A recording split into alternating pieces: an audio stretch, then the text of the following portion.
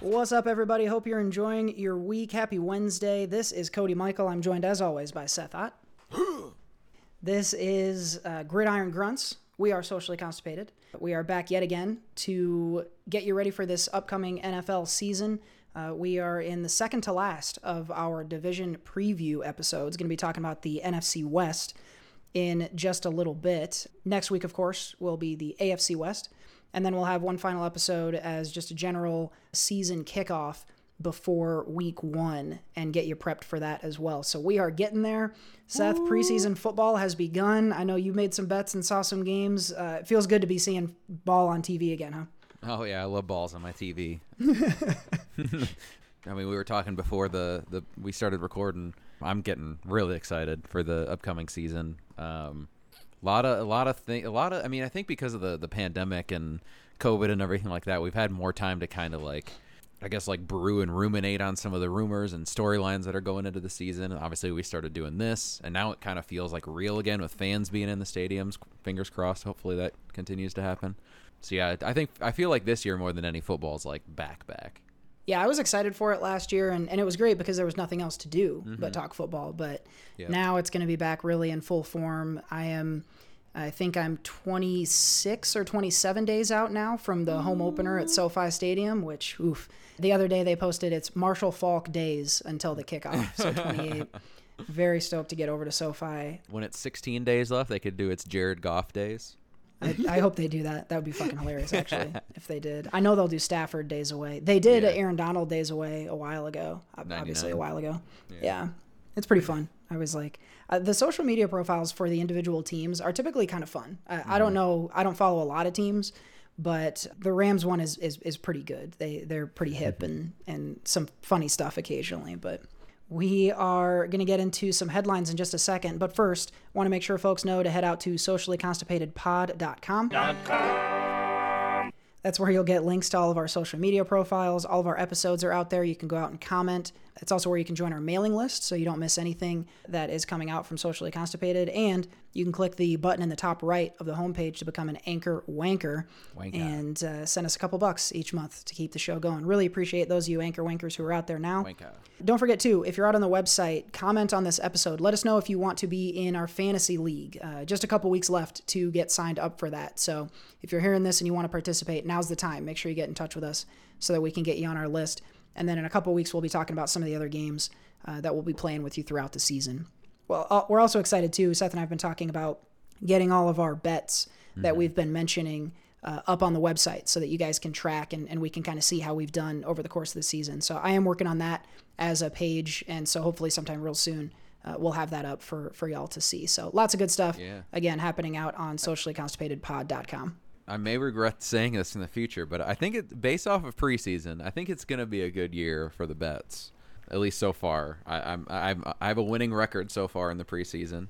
I'm 3-2, I believe. I did have to break out some of my degenerative behavior to bet on the preseason, but I bet on the Washington and New England game. I bet the money line for New England, which was at -130, and I bet the under at 37.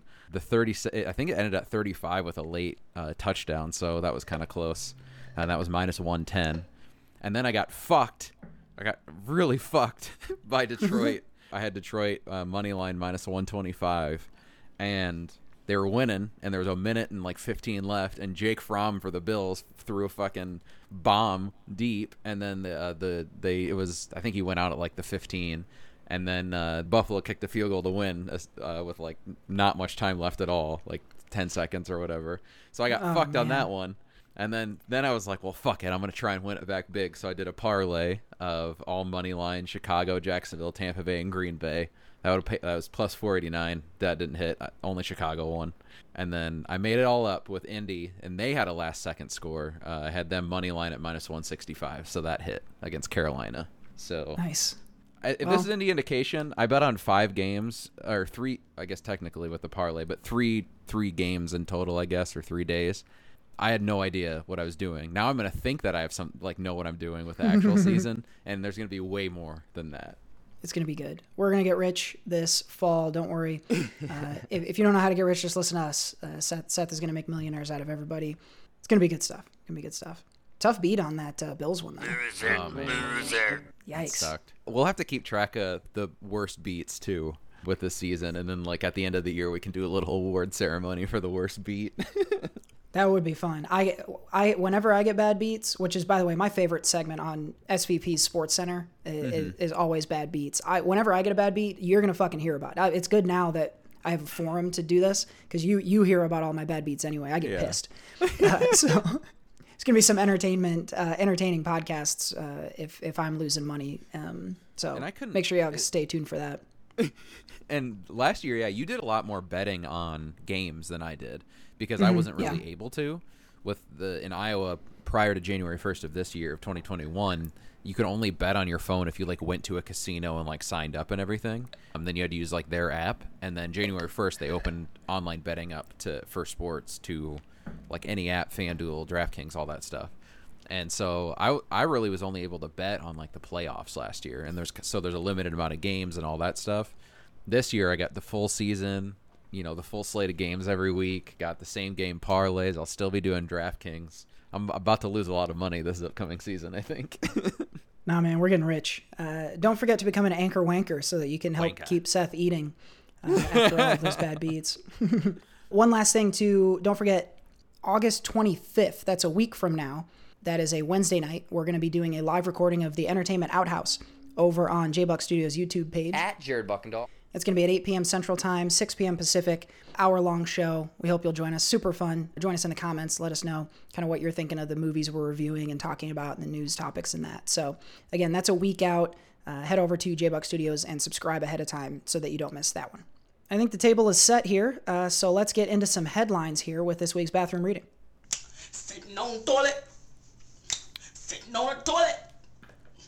We were talking a bit before the show, and I was surprised to find out the age of Jamal Adams. He's the guy that just got traded from the Jets last season for a bunch of picks to Seattle. Two first-rounders. Yeah, he's a heck of a player. He's been good on one of the only good players on the Jets, who seem to love to trade all their good players that they draft. So they do that. He played for the second half of the season in Seattle, made a huge difference on that defense and allowed them to make a playoff push that ended up falling a little bit short. But Adams, all offseason, I think the question has been, is he going to sign a deal? Is he going to stay with Seattle? And Seth, we got the answer in a pretty major way this week. Big payday for Jamal Adams. I know it's $38 million guaranteed, 4 year, $70 million. So yeah, I mean that's a huge contract, highest paid safety in the league. Yeah, like you said, only 25. And he made a huge difference on that Saints defense. They go from being a bad defense to at least a somewhat respectable defense with him out there. You definitely at least have to. And the thing that's great about him is he's great at what all safeties are good at, with protecting the pass. But he is going to get up to the line of scrimmage and hit some people too. And so he's all over the field. He's a huge difference maker, for that defense. So it's good that they did that, but they also kind of had to. You trade away 2 first-round picks for half a season and don't resign the guy. That's probably the worst look that you could have, other than trading away your entire draft for a running back, a la the Vikings. So they had to, but it's good that they did, because they need that. The defense has been bad for a little bit. They have some older veterans, and Bobby Wagner's still very good, but Jamal Adams makes that defense at least not a glaring problem. At least kind of gives them a fighting shot when they're out on the field. Yeah, Adams definitely a difference maker. I watch a lot of Seattle, and so I saw how big a jump they made. It was unfortunate that it coincided with their offense all of a sudden sucking, and I don't know why that was. But I almost think I was thinking about that when before we kind of started, but I think that was almost a product of him going there and making that defense better. I think that it gave Pete Carroll maybe more confidence in wanting to move back to that style of football where they've been successful, and what he's always kind of liked, where it's run the ball, play good defense. And I almost wonder if it just made him be like, okay, our defense is better now. We don't have to rely on scoring points as much. Let's try and play the clock and run the football. Yeah, I think that makes sense. That is how he likes to play. And we're going to talk a lot more about Seattle a little bit later on, but Adams, definitely a tough player. I know he's a good player because I hate the guy, and he's in division. Yeah. So that's kind of how I feel. You mentioned him getting up around the line of scrimmage. He set an NFL record last year, 9.5 sacks from a defensive back in just 12 Crazy. games. That's a season record. Crazy.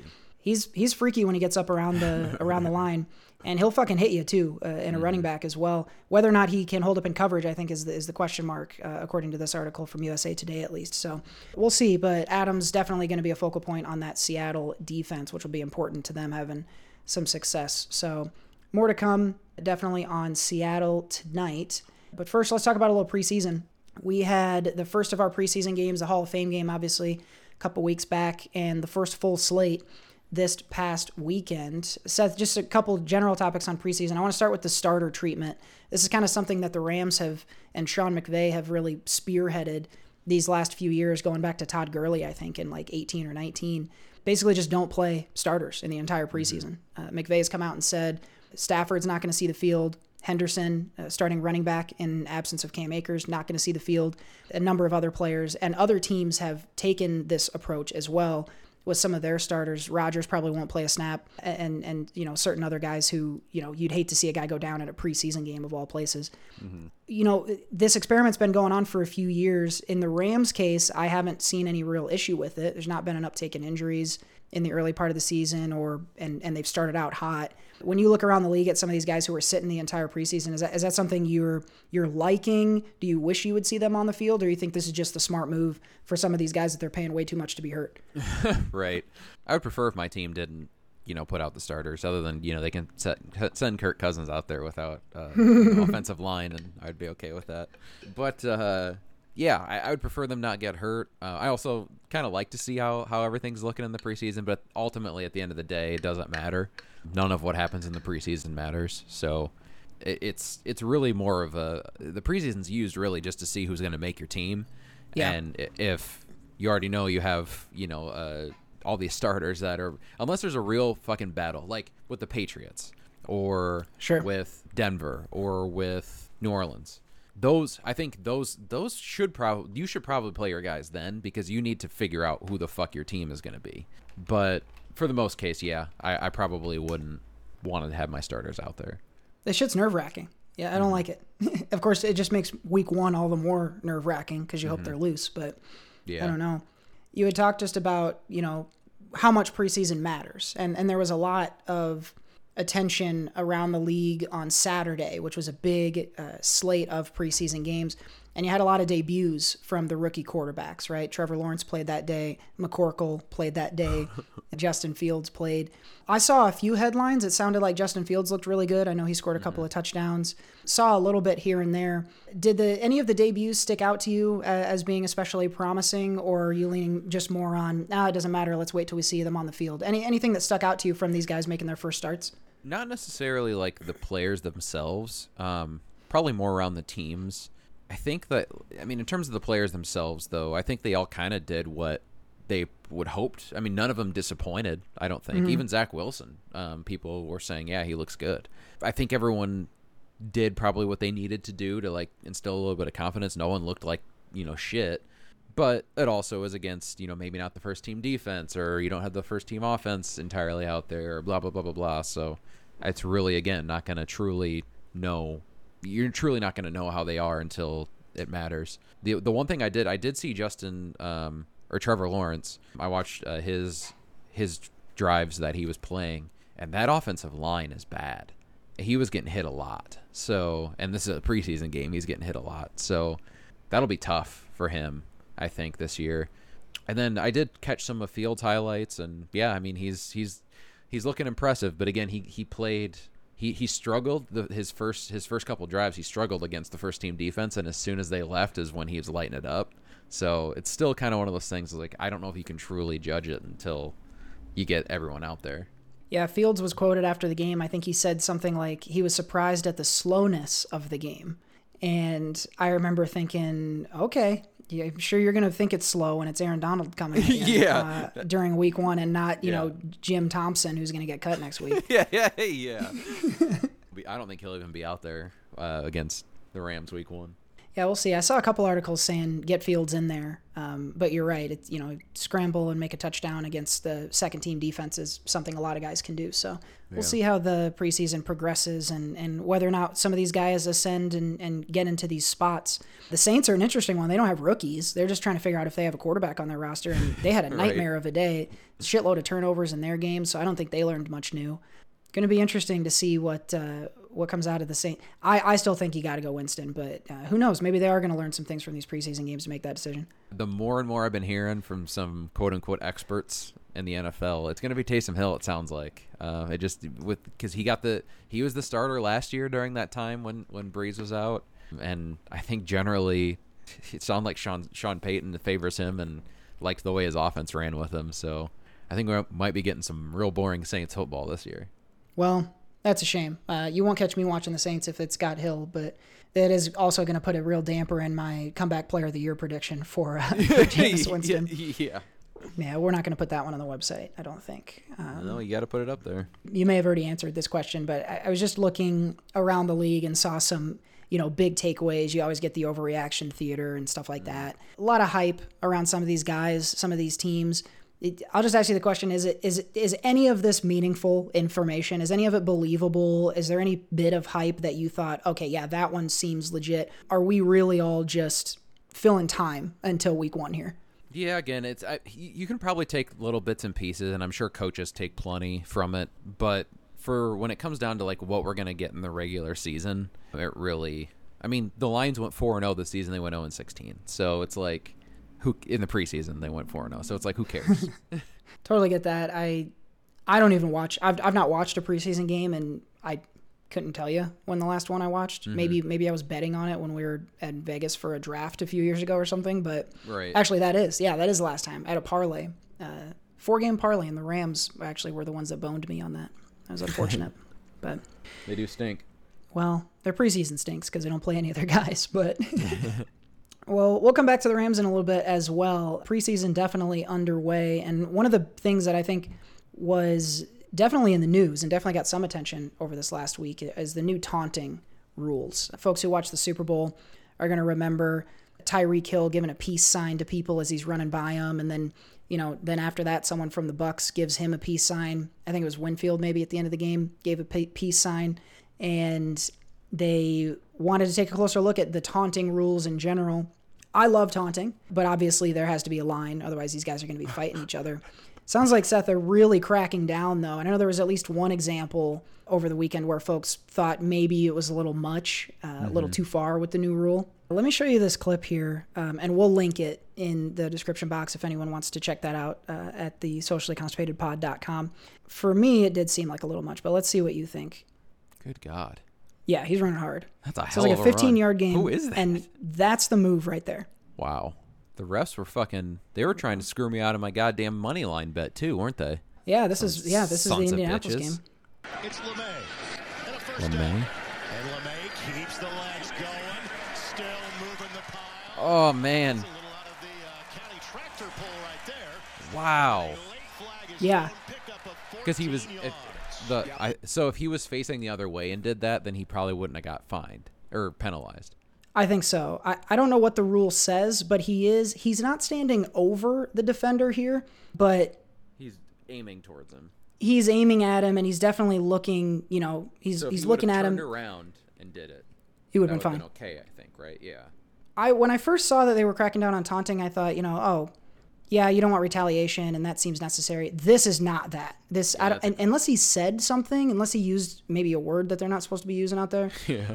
Which I'm not going to tell these guys what they can and can't say on the field. I don't know why the ref would try to. Some old white man definitely is not going to be able to tell him not to say that. Yeah, no shit. Yeah. The taunting penalty is one that could potentially have a big effect on games. This run here, this was a 15-yard run for a first down that was negated entirely by the 15-yard taunting penalty. If it's during a play that's a touchdown, you still get the touchdown, but, the PAT is knocked back now. If it happens after a first down play or, a big play during a potential game-winning drive, like this could change the effects of games. Hopefully they get this honed in to just what's necessary because, you can't be just doing anything out there. But I feel like as fans, tell me if you agree with this, Seth, don't you feel like as a fan when you're watching, you can feel when it's too much. And this one did not look like that whatsoever. The peace signs in the Super Bowl, you had to kind of stop that before it got out of hand. I don't know if this is something you can write a rule about. I think it's more something the ref has to feel out.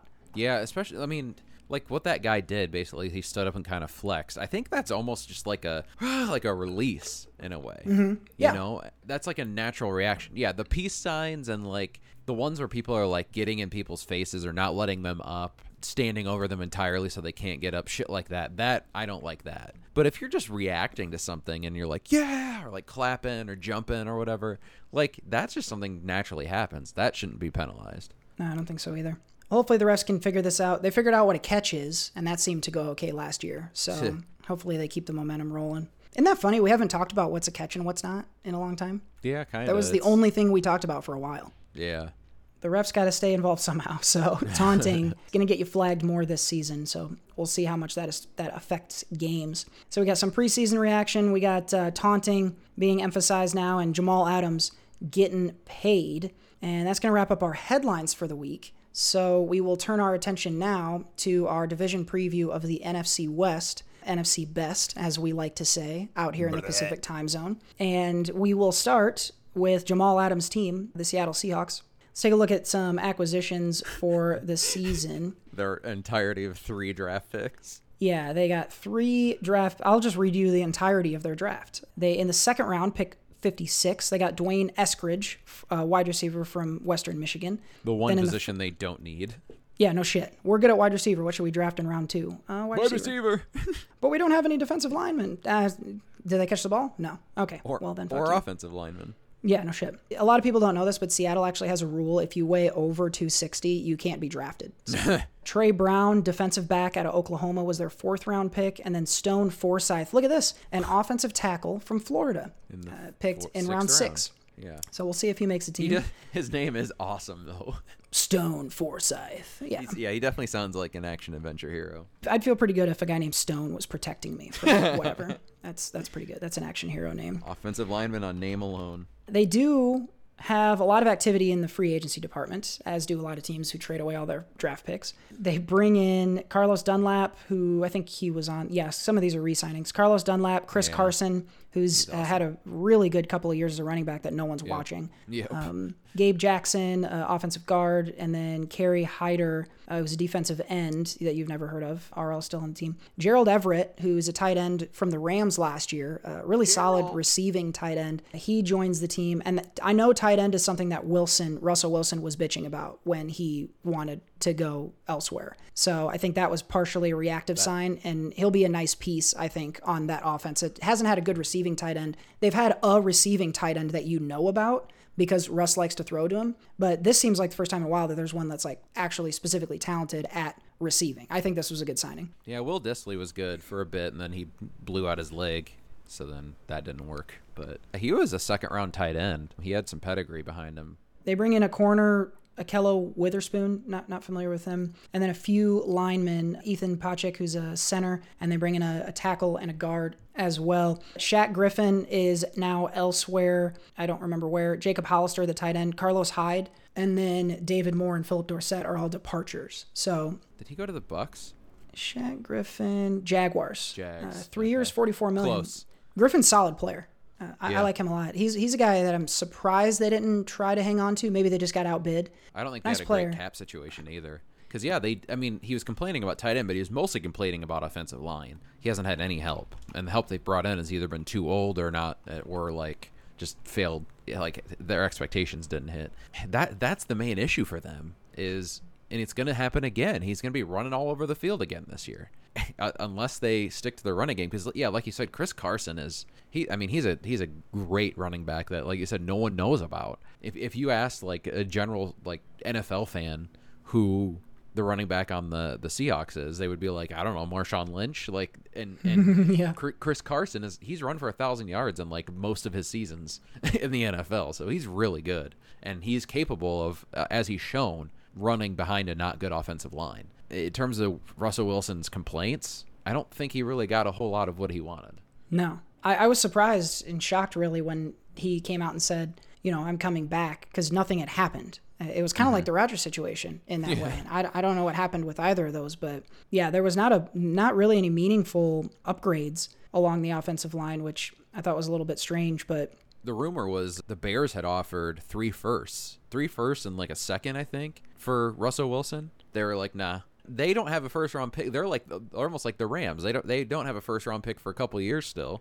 They could have had a whole draft. They could essentially had a whole draft for Russell Wilson, and they didn't take it. I don't think he's going to stay there long term. It's going to be interesting to see. Definitely a lot of talk around, maybe a bigger market, better weather place for him. If he does want to get multiple more Super Bowl rings, I'm not sure it's going to happen in Seattle. Who knows what he thinks of Pete Carroll and everybody else around there. But Seattle's an interesting, I think, team this year. They won this division last year. They lose in the playoffs. And they were looking bad at the end of last year. They were looking really tough in the first half of the year, and then just pooped it out at the end of the year, even though that defense was coming on. So they did hire a new offensive coordinator this year, Shane Waldron, who was the Rams pass coordinator last year. And the Rams weren't great through the air, but they're more, I think, dynamic than Seattle has been, except for just the physicality of their wide receivers. So who knows?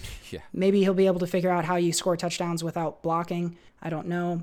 But this is, you look at the skill positions around here, though, Seth, this is an offense that definitely has the firepower. You talk about Russell Wilson. Chris Carson, we mentioned, he's backed up by Rashad Penny, who's a solid second option at running back. DK Metcalf has become a superstar really fucking fast. Yeah. Tyler Lockett is the least talented 5-time Pro Bowler I'm aware of, but has been playing really well. Freddie Swain is the third option here, and then Dwayne Eskridge, who was the draft pick that we mentioned a second ago. By the way, Will Dissly's still on this roster. He's shown on the depth chart as backing up Gerald Everett. He came back like the middle half of last year, but came off an Achilles mid-season. That's really hard to do.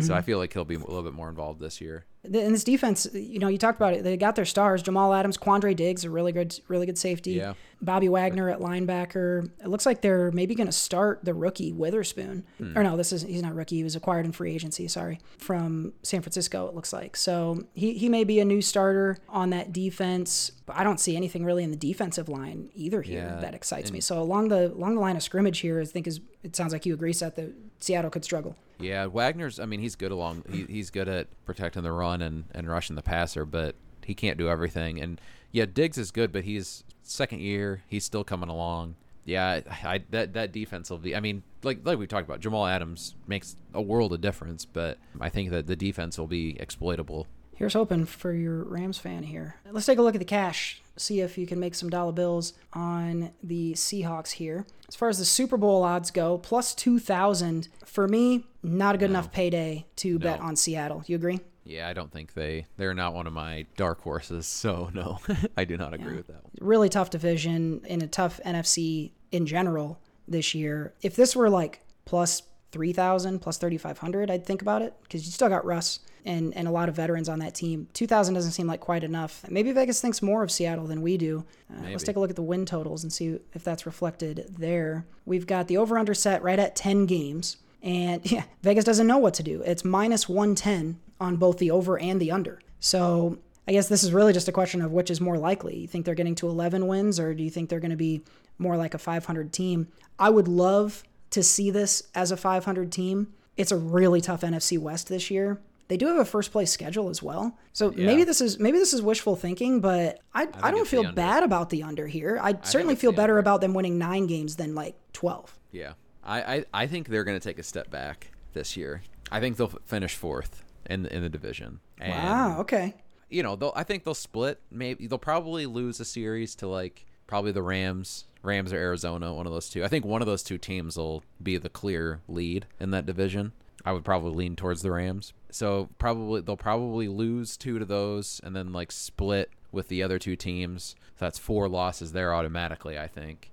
And then I don't think it's that hard to come up with the rest with a first place schedule, like you mentioned, and a team that's kind of lost some pieces and didn't do a whole lot to make that team better. I want to agree. I really want to agree with you, and I do in general. I Put it up prefer there the for me. under. That's one of my bets, the under. Oh shit! Here we go. Seth's dumping on Seattle, and we're gonna memorialize that one. I love this. I've done this almost every year. I always, like, with how you are with the Chargers, I always think the Seahawks are going to be worse than they are, like, every time. I think this year, though, it happens. We shall see. Let's look at these conference or division championships, because this is a really, I think, thick division here. Vegas has them third, so plus 280 to win the division behind San Francisco and LA in that order, which we'll talk about some more. I hope you're right. Weird order. I hope they do stink. Yeah, this is weird. This is not the order I would have in a million years come up with. We will see what Russ can cook up in Seattle this year. See if he can make some money on the Seahawks. Show me the money! All right, we look now at your eventual Super Bowl champion, LA Rams. Talking about acquisitions first. The Rams always an active free agency team. Got a couple big additions this year. They had Matthew Stafford. Obviously, we've talked at length, as every sports person has, about Stafford coming in the exchange for Goff. Deshaun Jackson, I think, is an interesting addition. Obviously, known historically for his speed, deep threat for sure. A little bit one-dimensional maybe, unless you add in the punt return or kick return aspect for Jackson. I do like this signing in what was already a pretty good wide receiver room, so he can kind of niche down a little bit and focus on the deep ball here. So I like the signing of Jackson. And then Leonard Floyd was a guy who was potentially on his way out of LA that they were able to retain by getting him to sign an extension. Obviously, the Stafford deal is the biggest one, but for my money, Floyd was maybe the most important in terms of keeping this team in general as competitive as it has been and back in the playoffs. You talk about putting Floyd across from Aaron Donald and having both those guys excellent pass rushers. That was a big get for them. So that was maybe the thing I was most excited to see in terms of them re-signing someone. So Floyd sticks around, and then a lot of high-level players exited the Rams. So you got Goff, obviously, who's not what I was just talking about. Yeah, we talked about John Johnson last week. He's now on Cleveland. I think that's an excellent signing for them. Troy Hill also is at Cleveland. He's a cornerback. Samson Ebukam, who was a favorite of mine. He's a guy I was hoping they would retain. He is elsewhere. Gerald Everett, we just talked about, going to Seattle. And then Malcolm Brown, who I forget where he's off to, but it is Miami, yes. So some good players on the way out. Obviously, Akers hurt. So it's going to look like a different lineup, but not overly. So I think a lot of the key players are going to stick around and be back this year. Taking a look at the draft for the Rams. Of course, the Rams don't draft in the first round. Everybody knows that rule. Interestingly, they're the 31st ranked draft class out of 32 teams, according to NFL.com. So the Saints are last. So some of the signings here, Tutu Atwell was interesting. I think, again, another wide receiver. I think the smallest guy drafted is 5'8", just about 5'9", 155 pounds. Can't teach that. You can't teach that. And I want to think that Les Snead and the Rams are smart guys. I would have a really hard time drafting a guy who's not even 160. Like, I've weighed what he weighs, and no one's ever thought I belong on a fucking football field. He's fast as hell. Everybody likes that. I'm sure they're going to use him in the jet sweep game, but I don't know. He's not the only small guy that's been drafted this year, Seth. Do you like this trend of these tiny wide receivers? Do you think it's going to last? I know you got a good look at Percy Harvin a few years ago. Are there more Percy Harvins out here in a positive or negative way? He wasn't a great receiver, though. Even at Florida, he was more of a running back than he was a receiver. They tried making him into more of a receiver in the NFL, and that did not work super well. I mean, in terms of some of the smaller guys, I mean, Brown's not the biggest guy. He's 6 foot, but he's not the biggest guy. Tyreek Hill, smaller guy. I mean, so there are some guys that it's worked out for. Tutu is going to be an interesting experiment. I could see it either going where he fucking just lights up the field, has a bunch of long plays or whatever, and the Rams are like, again, ahead of the curve on this stuff, or he is awful and is a huge bust. I don't think there's much of an in-between. Like, he's either going to be gone from the league in, 2 years, or he's going to be, like a smaller Tyreek Hill, and just like everyone's going to love him. Or I guess people don't love Tyreek Hill, but he's going to impress people. I hope it's that one. We'll see. Obviously, a lot of talent there, so it's not like they need to rely on him a ton. They bring in also in round 3 a linebacker, Ernest Jones from South Carolina. They get a D tackle, as well as another corner and a tight end in the 4th, and then some other guys down the line here. So it's not a very explosive draft. I think whether or not you like that Tutu Atwell pick is going to determine what you think of that draft. But, the Rams already had most of their talent. You look at the skill positions here. It's Darrell Henderson, who's right now the starter in place of the injured Cam Akers, Robert Woods, Cooper Kupp, Van Jefferson, Deshaun Jackson, Tutu Atwell, for my money, one of the top wide receiving rooms in the league. Obviously, Tyler Higbee, who's, I think, going into his third or fourth season, pretty solid receiving tight end who can block as well. Andrew Whitworth, the old guys back at left tackle. They're returning a lot of the offensive line here, which was really solid last year, which excites me. And then on the defense, Jalen Ramsey got paid this summer, and then Aaron Donald is obviously sticking around. They had some turnover in the secondary and in the linebacking core, but this is a defense under a new coordinator now, Raheem Morris, who was on the terrible Atlanta Falcons defense last year, which is a little nerve-wracking for me. But Rams defense, if not as good as last year, which it would be hard to be their number one, should still be a solid unit. So people know what I think of the Rams. Seth, what's your probably slightly more objective opinion on this roster as you look at how it's changed over from last season? I mean, they suck. They're going to be so fucking bad. No, I mean, if I were to put money on it, I would say they're my favorite for that division. I think they're with Stafford. Stafford's the X factor here.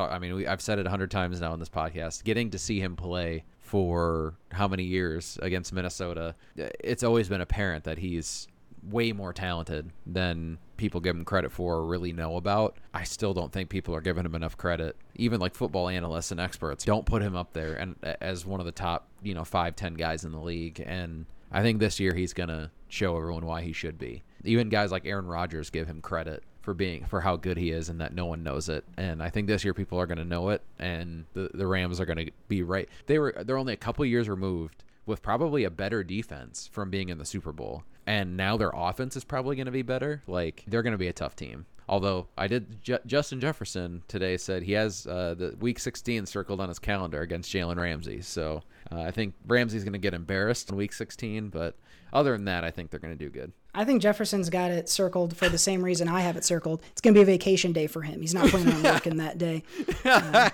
He might be out there, but he's not going to be doing his job, I think, is why he's got that circled. Everybody's got their day against Jalen Ramsey circled because that's when they know they don't have to use their hands. It's also the day after Christmas, so I mean, like, everyone's probably got it circled because it's a holiday or whatever, holiday time. Jalen Ramsey.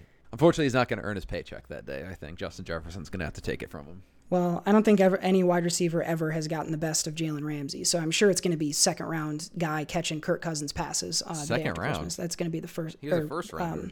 Second year, is what I meant to say. Second year wideout, the day after eating a bunch of ham, he's going to be the guy finally to shut Ramsey up, I'm sure. He will. Him or Adam Thielen, one of the two.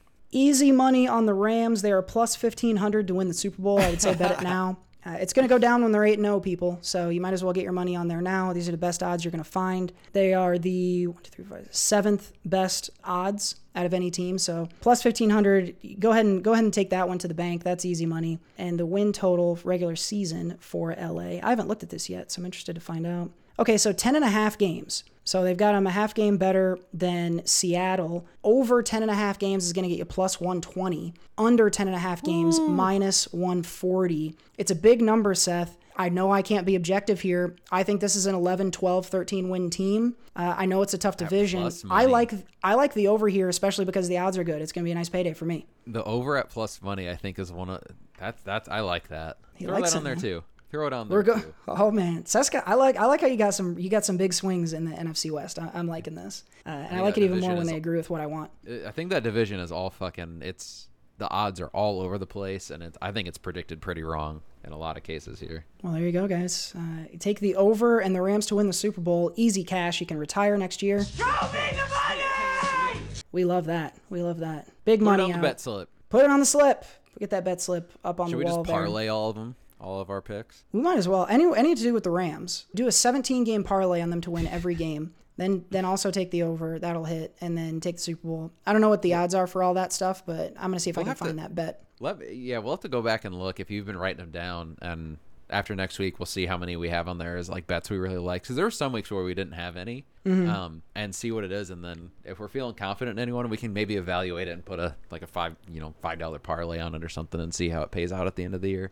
I like that. We'll have recorded evidence of how Seth and I retired, and it's going to be betting on the Rams. It's going to be good stuff. So free money out there in LA. Go get you some. We head south now to Arizona. A lot of changes for the Cardinals. They're a team that's really looking to make the jump and get deeper into the playoffs. They just missed the playoffs last year by a game. I had a chance in week 17 to make it against the Rams, but they lose to John Wolford instead. Arizona's big get in free agency, J.J. Watt, who was mercifully let go from Houston in the offseason. So they bring him in. Also, A.J. Green, in case you forgot, he's a guy out there. So whether or not he's washed, I don't know. But Arizona seems like a pretty good place for crazy old veterans to go and continue to have success, a la Larry Fitzgerald. So I like the Green signing. I thought this was a good one for them. What did you think? Yeah, I like it too. He's not A.J. Green in capital letters anymore. I mean, but he's still better than a lot of receivers out there. And with Larry Fitz most likely not returning,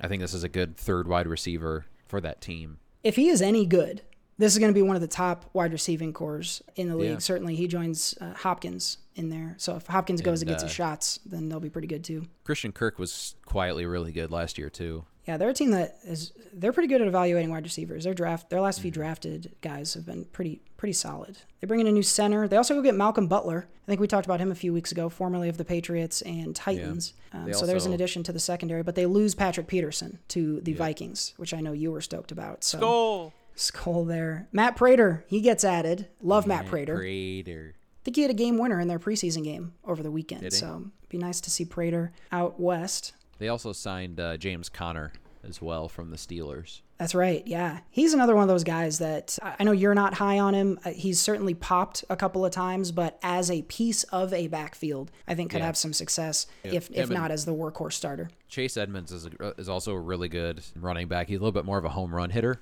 and whereas James Conner is a little bit more of your solid first and second down guy. And so I think that backfield in general, looking at fantasy, it's going to suck because they're going to just eat into each other's time. But in terms of an actual NFL backfield, it's going to be really solid, I think. Better than what they've had with David Johnson, and last year, Kenyon Drake kind of underperformed. So I think their backfield will be a little bit more stable this year. Well, they certainly need it. Getting that balance back there is something that I think bit them. They relied a lot on Murray last year, so if they can get some balance, that'll be better for him and them. Arizona has the 28th ranked draft class, according to NFL.com, so not a lot better than the Rams. They get a linebacker from Tulsa, Zaven Collins. He's really good. I think that defense is going to be – I could see him being a potential, Rookie of the Year, Defensive Rookie of the Year guy from what I've heard. His highlight tape is pretty fucking sick. He's a monster. They had there's a quote in this article. When the coach called him to tell him, hey, we're going to draft you, what he said was, Steve, we're going to fucking kill everyone.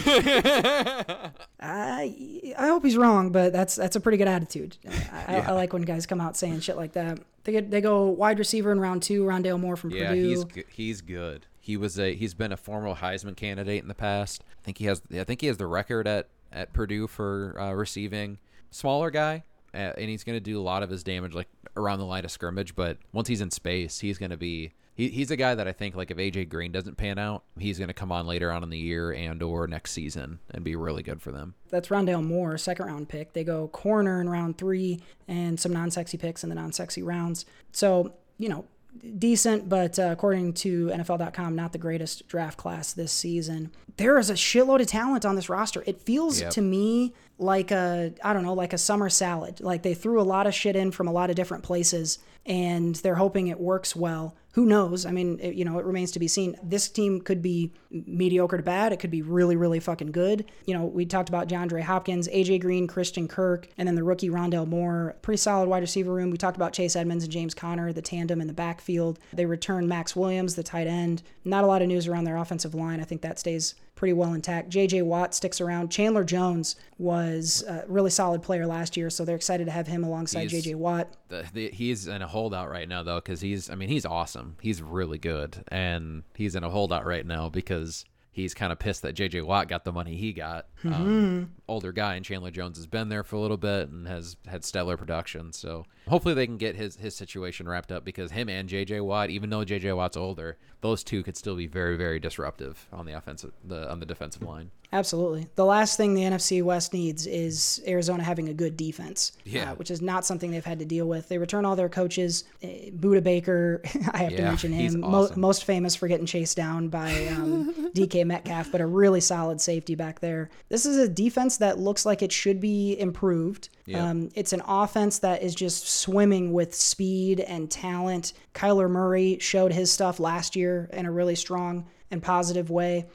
It's a tough division, Seth. There are some divisions in football I would predict these guys to be in the mix for a division title. In the NFC West, though, what's your prognosis for Arizona? You think they're making the jump this year? I do. I think that like I said earlier, I think it's going to be between the Rams and the Cardinals for that division. Personally, is what I'm thinking. I just think that this team takes a jump up offensively. I think Kyler Murray takes another step up. Hopefully, as long as Chandler Jones reports and plays, then I think that defense is going to be very, very good. Maybe not very, very good, but better. I think overall will be better, and especially if Collins hits too, if he's as good as everyone's saying. Right there, I think. You look at the Bears and Khalil Mack. And really the Raiders, like when he immediately made an impact on that defense and at least made them competent. I think, and especially with the Bears, he made them into like the top 3 defense. So right away. So if this guy can catch on and help out the Cardinals defense, that's huge. JJ Watt, I think, is a good piece. Buda Baker's awesome.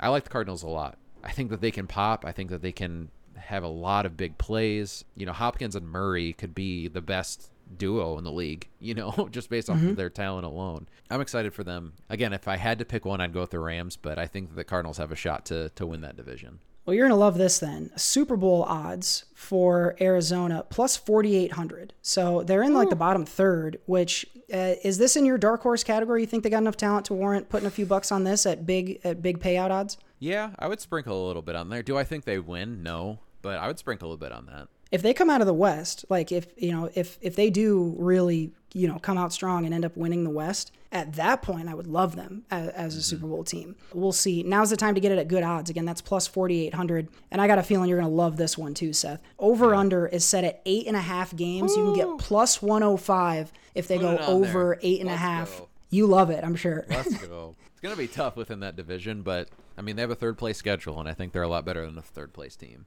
Plus 4,800 on the Super Bowl, but plus 105 on that's over 8.5 games.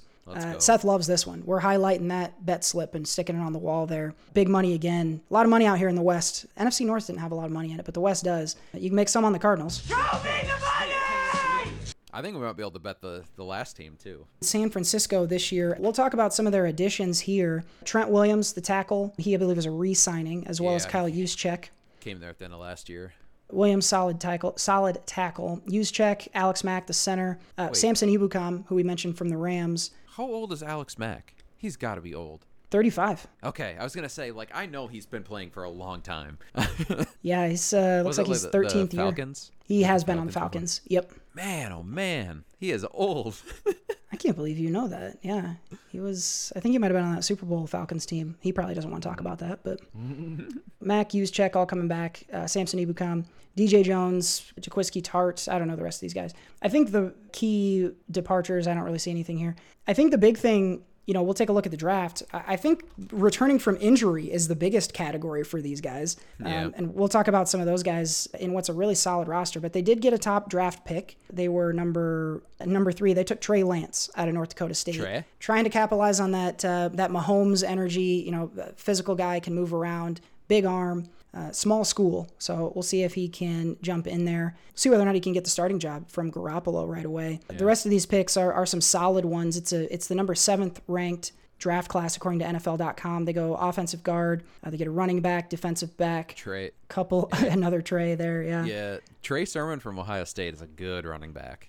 Ohio State cranks out fucking dope-ass running backs, so I'm not surprised to hear that that's the case. And obviously some non-sexy picks later on as well. They do pretty well at San Francisco, too. Yeah, this is true. The Ohio State backs. Trey Sermon joins the room with Raheem Mostert, who I love Mostert. If you've not watched this guy run, he runs fucking hard.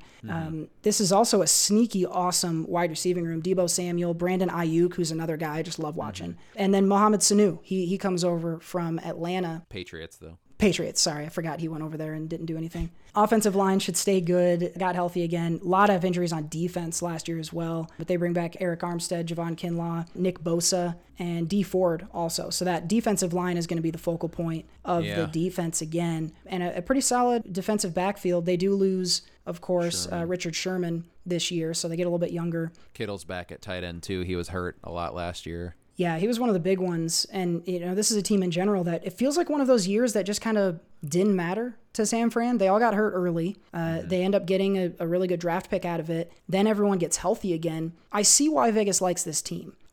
It could be just that we're forgetting, that this team was so good 2 seasons ago before all these injuries. It still looks like a good roster. I'm with you. I don't think this is as good a roster necessarily as the Vegas folks seem to be. And one of the reasons why is that Jimmy Garoppolo at quarterback. That quarterback battle between him and Trey Lance, who knows how that turns out. I don't love putting the rookie in week 1, but I also really don't love Garoppolo. He's shown he's got a winning record. I don't know that he puts you over some of these other teams in the West. There's great quarterbacks on every team in the West, and I think Garoppolo might be the 4th best one at this point. Oh, very, very much so. Do you remember, though, the season? So they went to the Super Bowl, not last year, but the year before, right? 2019? Yeah, the 2020 Super Bowl. The Chiefs beat them. Yeah. That's right. Do you remember, though, the year before they sucked, going into the season, no one had them on any sort of radar or anything like that. And throughout the entirety of the season, people were perplexed how they were doing so well. No one believed in them. They also were playing a 4th-place schedule from the year before. There was always that question mark with them. And yes, they beat their defense was really, really good, and they beat some great teams. But they never there was just always a question mark. And I always thought that going into last year before all the injuries, I did not think they were going to be that good. Yes, they had a lot of injuries and a lot of people missed. They've also lost some people going into this year. I don't see it. I really don't. I don't see how they are a Super Bowl favorite in the top 5 picks or top 10 picks for the Super Bowl. I get that there's talent on that team, but I don't see how you go. And again, they are playing are they 4th place schedule? Yeah, they're 4th place schedule again this year. So that'll help them. But I just don't see how losing 5 people makes them go from the Super Bowl to the 3rd pick and be that bad. That means your team is thin as fuck, and that also means that a couple things go wrong and you're screwed. The year that they went to the Super Bowl, they got lucky because they didn't have any major injuries. And I would argue that they've gotten even less deep. Yeah. If you just look at, the running back room is thinner now. They lost 2 running backs. No more Richard Sherman. The cornerback room is kind of thin. They've lost some linebackers over the last couple of years. I don't think this team is a Super Bowl contender, whether it's Lance or Garoppolo. I really don't. And yes, the receivers are good, but they also, all the receivers catch passes behind the line of scrimmage. Their offense was not good last year, even when Garoppolo was in and out of the lineup. So they were missing more people on defense than they were on offense. So I don't know. I don't believe in this team at all. I really don't. Well, I love that take. I'm a fan. Some of the analysts are really excited about this team. I love hearing that, you made a really good point about depth. People are going to get hurt. And the second people got hurt last year, and they were big injuries, but you're right. You got to have people. Are you still that good a team if a handful of injuries are going to completely derail you and put you in a top 5 draft pick? We'll see here, but I got a feeling I know where our bets are going to go here. So on the Super Bowl, they are the 6th best team according to Vegas at plus 1,400. Not betting that one. Bye. Win totals here for San Francisco over under also at 10.5. I don't know if they're not counting the fucking they're not counting the games in the NFC West. I think everyone's going to win 12 games. Yeah. Plus 100 if they go over 10.5 and get that 11th win, but you love the under at minus 120. It could have been minus, it could have been minus 200. I don't care. I would have still made some money on it. Hammer the under. Hammer it. I love that. I got nothing to add to that even. So that's just saying. Show me the money! I would do an NFC West parlay with just the over-unders for that. I'm loving this energy right now, Seth. You seem pretty certain, and I'm feeling it. I really am. San Francisco is Vegas' favorite at plus 190 to win this division. Insane. Yeah, it blows my mind. It's San Fran, it's LA, Seattle, Arizona is what Vegas says. Give me the Rams and then Seattle. I think Russ is going to get them close. And maybe Arizona by like a game is going to be those two. And I see them both as wildcard teams. And then San Francisco to bring up the rear. So I have LA, Seattle, Arizona, San Fran. What do you say? I say flip the middle. LA, Arizona, Seattle. No. You know what? I like the Niners more than I do like Seattle, actually. I just think that the Niners have a better defense overall. I go Seattle finishing 4th. LA, Arizona, San Francisco, Seattle. I'm loving this, man. I hope you're right. I fear you may not be, but I'm right. If hope I'm you are. wrong, it's just because Arizona finishes 1st and not LA. That's a fair point. The Rams still be a wild card team, so I guess that's not the end of the world. So we like the Rams to take this division and Arizona to make a big jump. Seattle and San Francisco maybe sliding the other way. But we'll see how the NFC West, a lot of eyes going to be on this division all season. Can't wait to see a lot of these games live myself. It can be a fun season. So let us know on the comments out there at sociallyconstipatedpod.com whether you think that we're idiots about this division, whether you think Vegas is an idiot. And let us know how much you're going to bet on Seth's NFC West parlay. Probably going to get some fat stacks going if you like that one. NFC West, big division this year, and we like the Rams to win it. That's what we got for this week's Bathroom Reading. Sitting on the toilet. Now flush.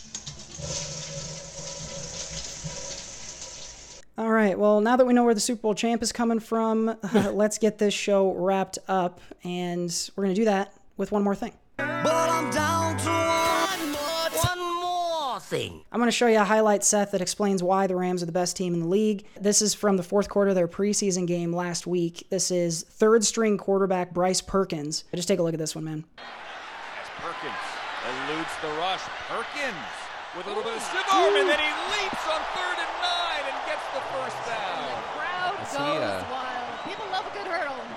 We love that. We love That's that. Nina Kimes. She's hilarious. I like her. Yeah, she's funny. I think he should be the running back on that team. He may end up being.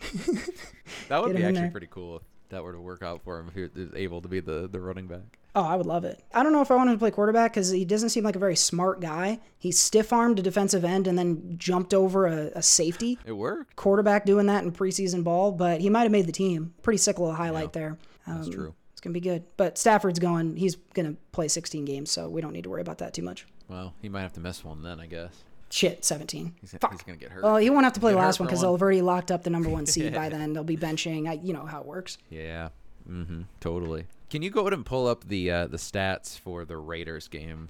Mostly because I just want to look at. I heard the stats, but I want to look at them for former 6 picks in a game. Nathan Peterman. He played for the Bills. Came in, threw 6 picks, but he got the start for the preseason game for the Raiders this week and played all the way to the last 2 minutes of the game. So for some reason, John Gruden needed a good look at Nathan Peterman because he started the entire game. Threw 39 passes for 246 yards and a pick. I think just the crazy thing is that never happens. No one ever starts an entire game in a preseason game. That's and strange. John Gruden is just like, you know what? Get out there, Peterman. Yeah, Mariota, I think, is hurt, and then they weren't going to start Carr, but normally there's another quarterback on the roster, I think. Yeah. They can Bring a have another practice one. squad guy at least, you would think. They probably can't this week, so maybe that's why they did it, but everyone else was probably out there for maybe a few drives or whatever, and he was like, Jesus Christ, what the fuck? I'm not in season shape yet. Yeah, 39 passes. That's a lot even in a regular season game though. So Yeah, Nathan Peterman really getting to show his stuff there. They didn't even get the running backs didn't even really get a ton of looks because they had Peterman out there slinging it the whole game. The Raiders do win this game 20-7. So Yeah. Pretty good sign, I guess, for Peterman. Yeah. He's Who starting. knows? It's exciting to see that guy still in the league. You know, it would have been easy for him to be completely out after his initial impression. I think the week that he threw the six picks and I think 2 of them went back for touchdowns. I'm pretty sure I had I think it was the Chargers. They were playing the Chargers that week because I had the Chargers defense and I won that matchup by a country mile because I think that defense scored 35 that week or something. Jesus. Well, if Peterman does make his way into the lineup, make sure you get the defense that he's going up against. But this week he looks like a star. He gets a win in the preseason. So we got some backup quarterbacks showing out this week in one more thing. But I'm down to one more thing. Don't forget to hit that link. Get out there to sociallyconstipatedpod.com. And comment if you want to join our fantasy league. You got a couple weeks left to make yourself known if you'd like to do so. Don't forget to check out all of our social media posts, all of our other episodes, of course. Entertainment Outhouse this Friday, Socially Constipated coming back on Monday, and then on Wednesday, August 25th, 8 p.m. Central, 6 p.m. Pacific time on the J-Buck Studios YouTube page. At Jared Buckendahl. It's going to be another Entertainment Outhouse live recordings. So we hope that you'll join us there. AFC West next week. Talk about the second place finishers, the Chargers, along with their division mates in next week's show. And we're getting you ever closer to that week 1 kickoff, just a couple weeks away. So make sure you come on back for more grunts next week. But that'll wrap us up for this time. For Seth Ott, I've been Cody Michael, and we'll see you next week. Bye.